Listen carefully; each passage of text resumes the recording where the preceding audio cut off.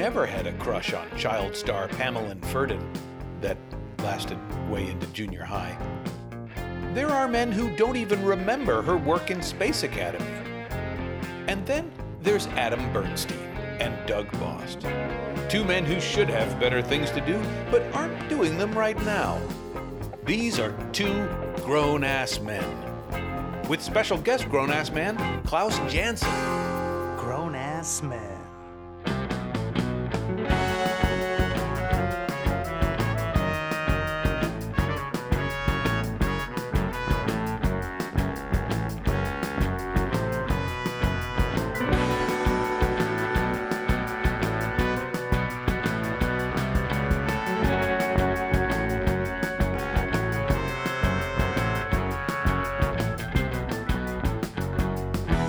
Klaus Janson. First of all, it's Frank, and then secondly, it's Batman.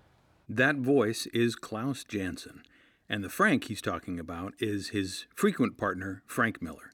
And the Batman he's talking about isn't just any Batman. It's the Dark Knight from The Dark Knight Returns and the current Batman series, DK3.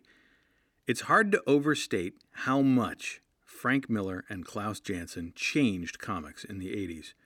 But Adam and I are going to try. We spoke at his house. He's a very gracious guy, and he was so generous with his time that we're splitting this interview into 2 episodes. In part 1, we're going to focus on his work collaborating with Frank Miller and Pablo Ramundi.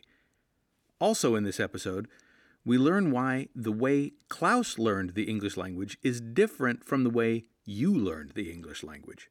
Ready? You ready? Okay, here we go. We're lucky enough today to talk with Klaus Janson in his palatial home in Manhattan. And It's a castle. Say it's a castle. Right. I can't even. With so many with floors, turrets, there's mirrors. And we're starting this interview in the East Wing, and we are noting that Adam's dad lived in this building for On the many 34th years. floor. I used to come here with my buddies all the time because I lived in Fort Lee, New Jersey. That's when I lived with my mother. But we used to come here all the time. It was the most amazing place. See concerts all over the village in the Palladium, and then come there afterwards, and we could chill. Yeah. It was very cool. Yeah. I find it hard to think about moving because I'm so comfortable here, and being in the village, in the middle of the village, is just an amazing environment. To be around all the time, except for the fucking NYU kids.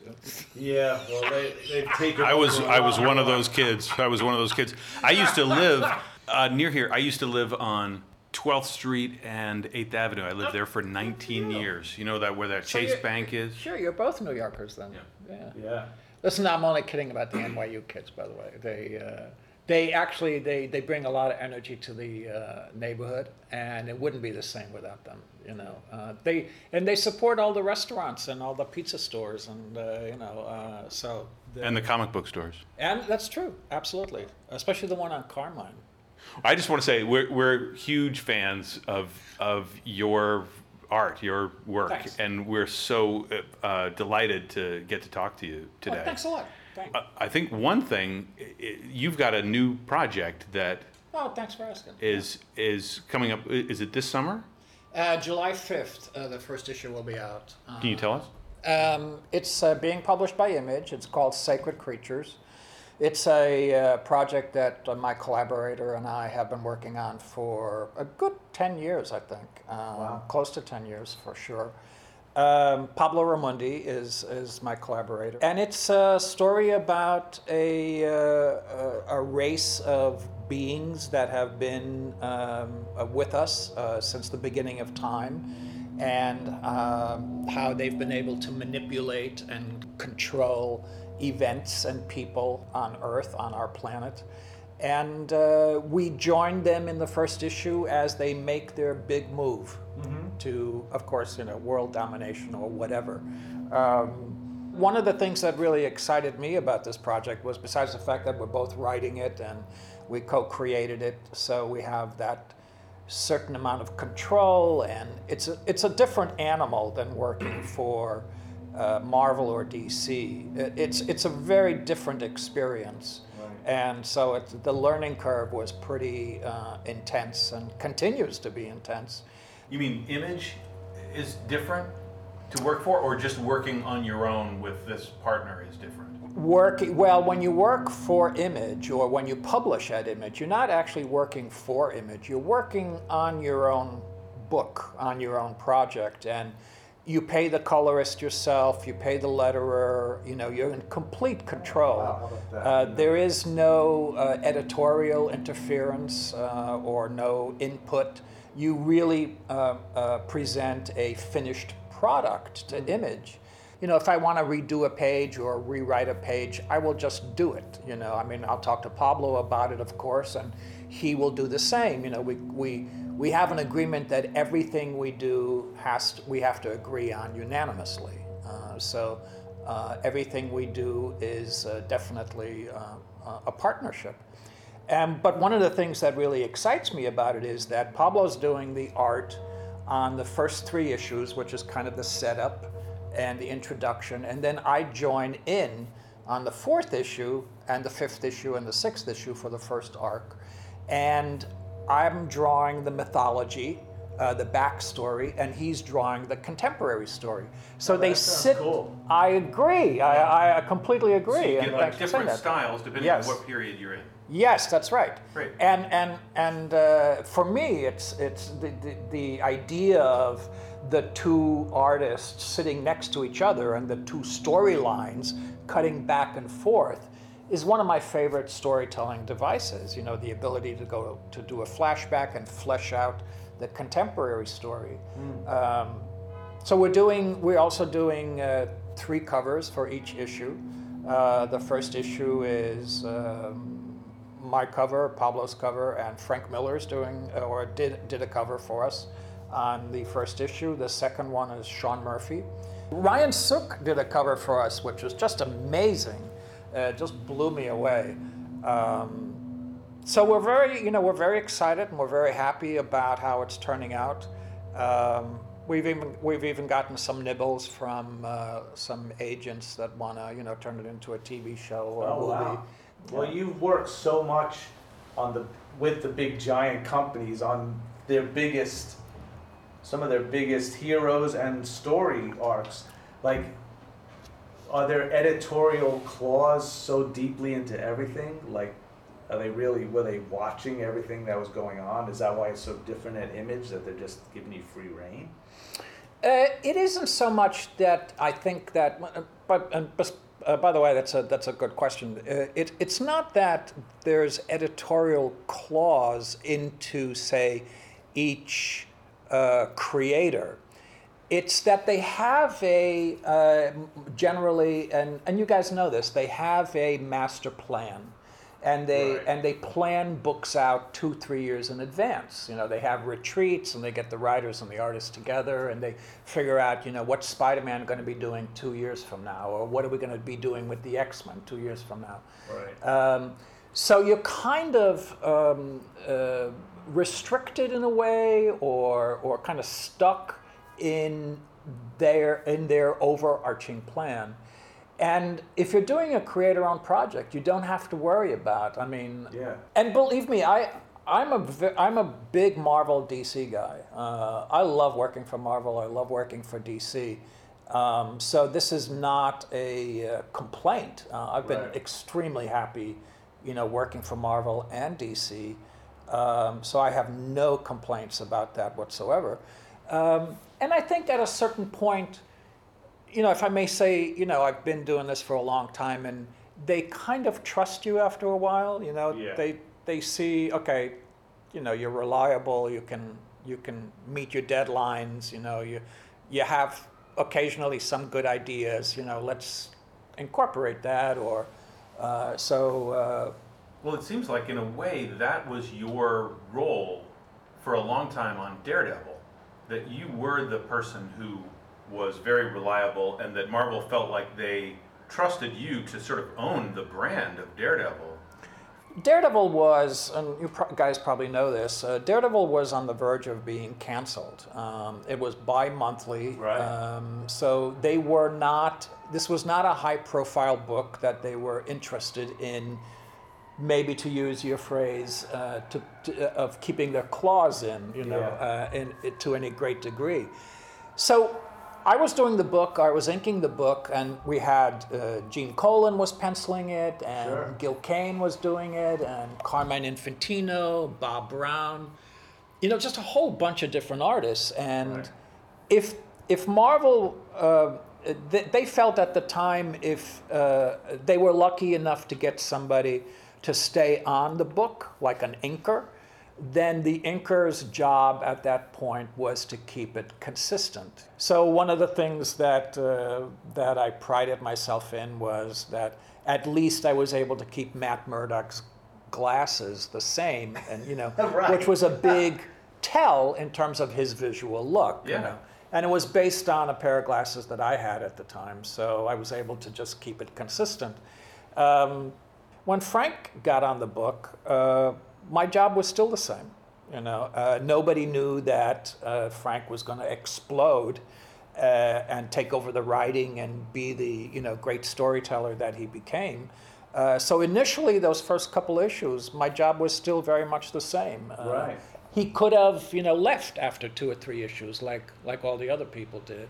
How did you feel about starting to work with him? Like, did you feel like I'm going to have to sort of babysit this new person, or babysit's the wrong word, but did you feel like I'm gonna have the same relationship I've had with a lot of other up and comers? And did it change pretty quickly when you started working with him? When he first got on the book, I remember the pages very clearly. His pencils were very, very tight and very, very deeply pressed into the pages. There's a couple of guys who draw with a very heavy hand and dig right into the page. George Perez is one, if I'm not mistaken, where you could almost pour ink at the top of the page and kind of shuffle it, and then it'll fall down into the grooves. But Frank was, I think the reason why Frank drew in that style was because it was his big break. And he wanted to do as good a job as he possibly could. So he really worked on those pages. And it did change very quickly. We got really comfortable, and he got really comfortable, and we got comfortable, with each other. And he started developing a lighter touch. So he was still penciling, full pencils, but with a much lighter touch. He wasn't, as, I can't speak for him, but I would guess he was a little nervous. The partnership between you guys, one of the great comic book partnerships of all time. Like the way you worked together and the way you carried that style and just developed it right into the Dark Knight Returns. I mean, it's just, and into the work that you're doing right now on the new Batman stuff. Like that partnership is amazing to me. Well, I appreciate you saying that, and I am in a sober moment, very grateful and aware to some degree. Not completely. I try to stay away from that kind of stuff as much as I can. But I'm aware that the two of us have, as partners, left a mark. Our working relationship was very spontaneous and very fast. We were turning out a book a month. And we were feeling very creative and passionate, and we still do. But there's something about being, in our late 20s or early 30s, or however old we were at that time, that allows you to not view things with a certain sense of limitations. We just didn't know we couldn't do this. Nobody said to us, you cannot produce a book every month. You cannot pencil, ink, and color a book every month. It's impossible. And so nobody said it was impossible, so we just did it. I have to tell you that one of the great pleasures of these last couple of years has been our ability to renew our friendship and renew our working relationship. It means so much to me that we were able to continue, and I suspect and I hope that we will continue even after this last issue of DK3. There's something, if I may ramble, because what's a podcast for? For rambling. There's something about, when I go and see Frank, at his studio, we get together and talk about, DK3 or whatever we're working on, picking up pages, dropping off pages. There's something about seeing him that I know that the two of us went through similar things. And there's a bond there. There's a bond there that I don't have with other people, with other creators. We went through the 70s, we went through the 80s, we went through Daredevil together, we went through Dark Knight together, and all of what was attached to that. And so when I see him, I see someone who I can relate to and who understands. There's an unspoken understanding between the two of us that we know what the other person went through because I went through it and he went through it. Being in a band or sports players. That's what I was thinking. Yes, I was thinking of like being in the Beatles. Like you look those guys, even when you felt like they didn't get along later in life, they had this base understanding that the Beatles they've been through all that together. Right, and that's the word. There's a certain understanding. There's a certain acknowledgement. There's a familiarity to it, and I really like that. So, for me to have the chance to work with Frank again after 35 years or however long it's been, is I'm just incredibly grateful. Frank was smart enough and a good enough writer to introduce these secondhand characters, that he pilfered from the Spider-Man line, the Kingpin and the Punisher and the Gladiator, Stiltman, all these, really B-level, C-level characters, and make something out of them, and make something out of them that you could relate to. And then, of course, creating Elektra, out of whole cloth, is an amazing accomplishment on his part. Now, how different is that for you? Because now you're creating the new series that you're working on. How much creative ownership do you feel over somebody like Elektra, which was, you were the first person to draw Elektra, right? Well, Frank and I, yeah. I've always, I've never been deluded with the idea that any of these characters are mine. I'll tell you, I have a personal affection for, Daredevil and for Elektra and for those characters, but I know there's a line, they belong to Marvel. I will tell you that I was in the office one day a couple of years ago. It's been a while now, but I remember Alex Maleev was in the office, and Joe Quesada, he had his editor's office. And so the three of us were just, hanging out and kind of BSing. And, I realized, wait a minute, this Joe Quesada did a run on Daredevil, Alex did a run on Daredevil, and I did a run on Daredevil. And each one of us, in the course of the conversation, felt that Daredevil was his character. And I thought, these fuckers, don't they realize that this is my character, So, but that's on an affection level, I love that character. And, I came to America with my mom and my stepdad when I was 5.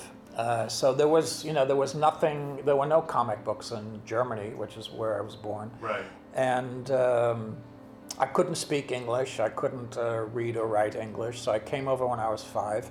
I discovered comic books at this five and dime store.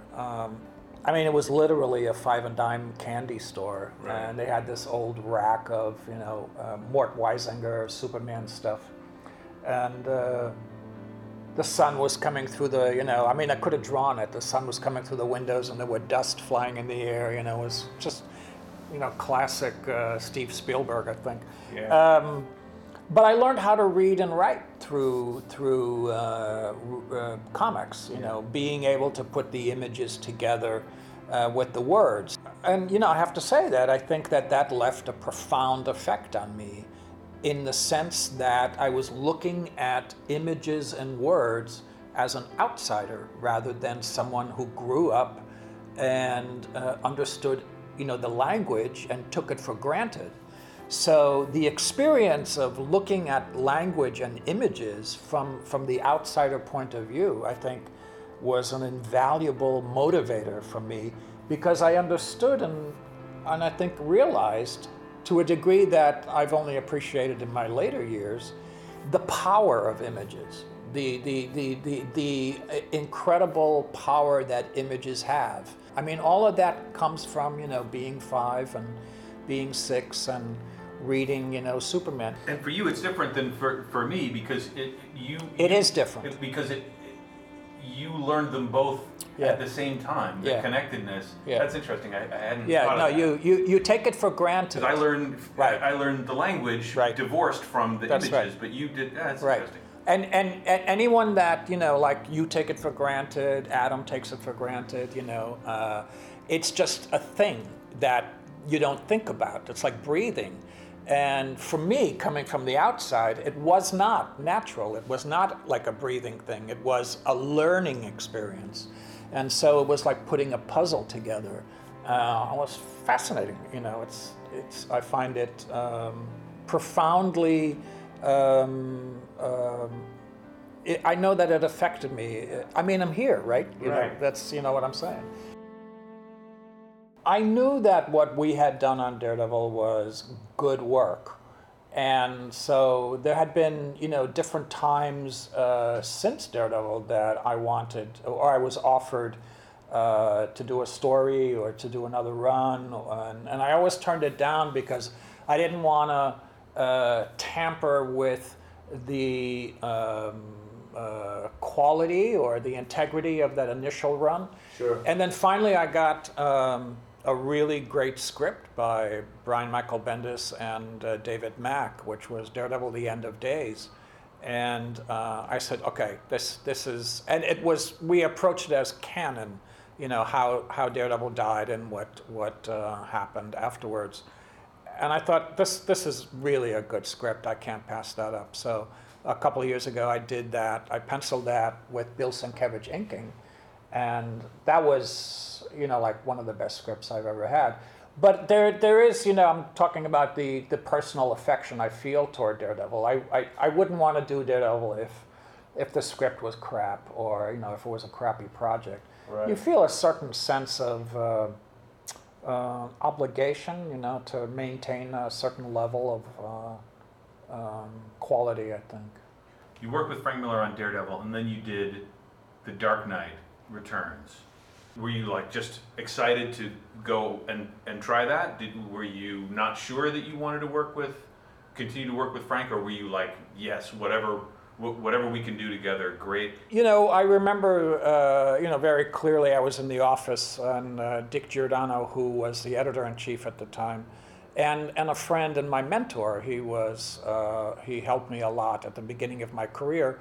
But he said, he just came up to me and he said, Frank is going to be doing a Batman project. He wants to know if you're interested in inking it. And I said, yes, of course. It didn't take more than, 2 seconds to think about it. Right. First of all, it's Frank. And then secondly, it's Batman. I mean, I started getting hints about, different formats and 48 pages and square binding, and they really wanted to push the envelope with this.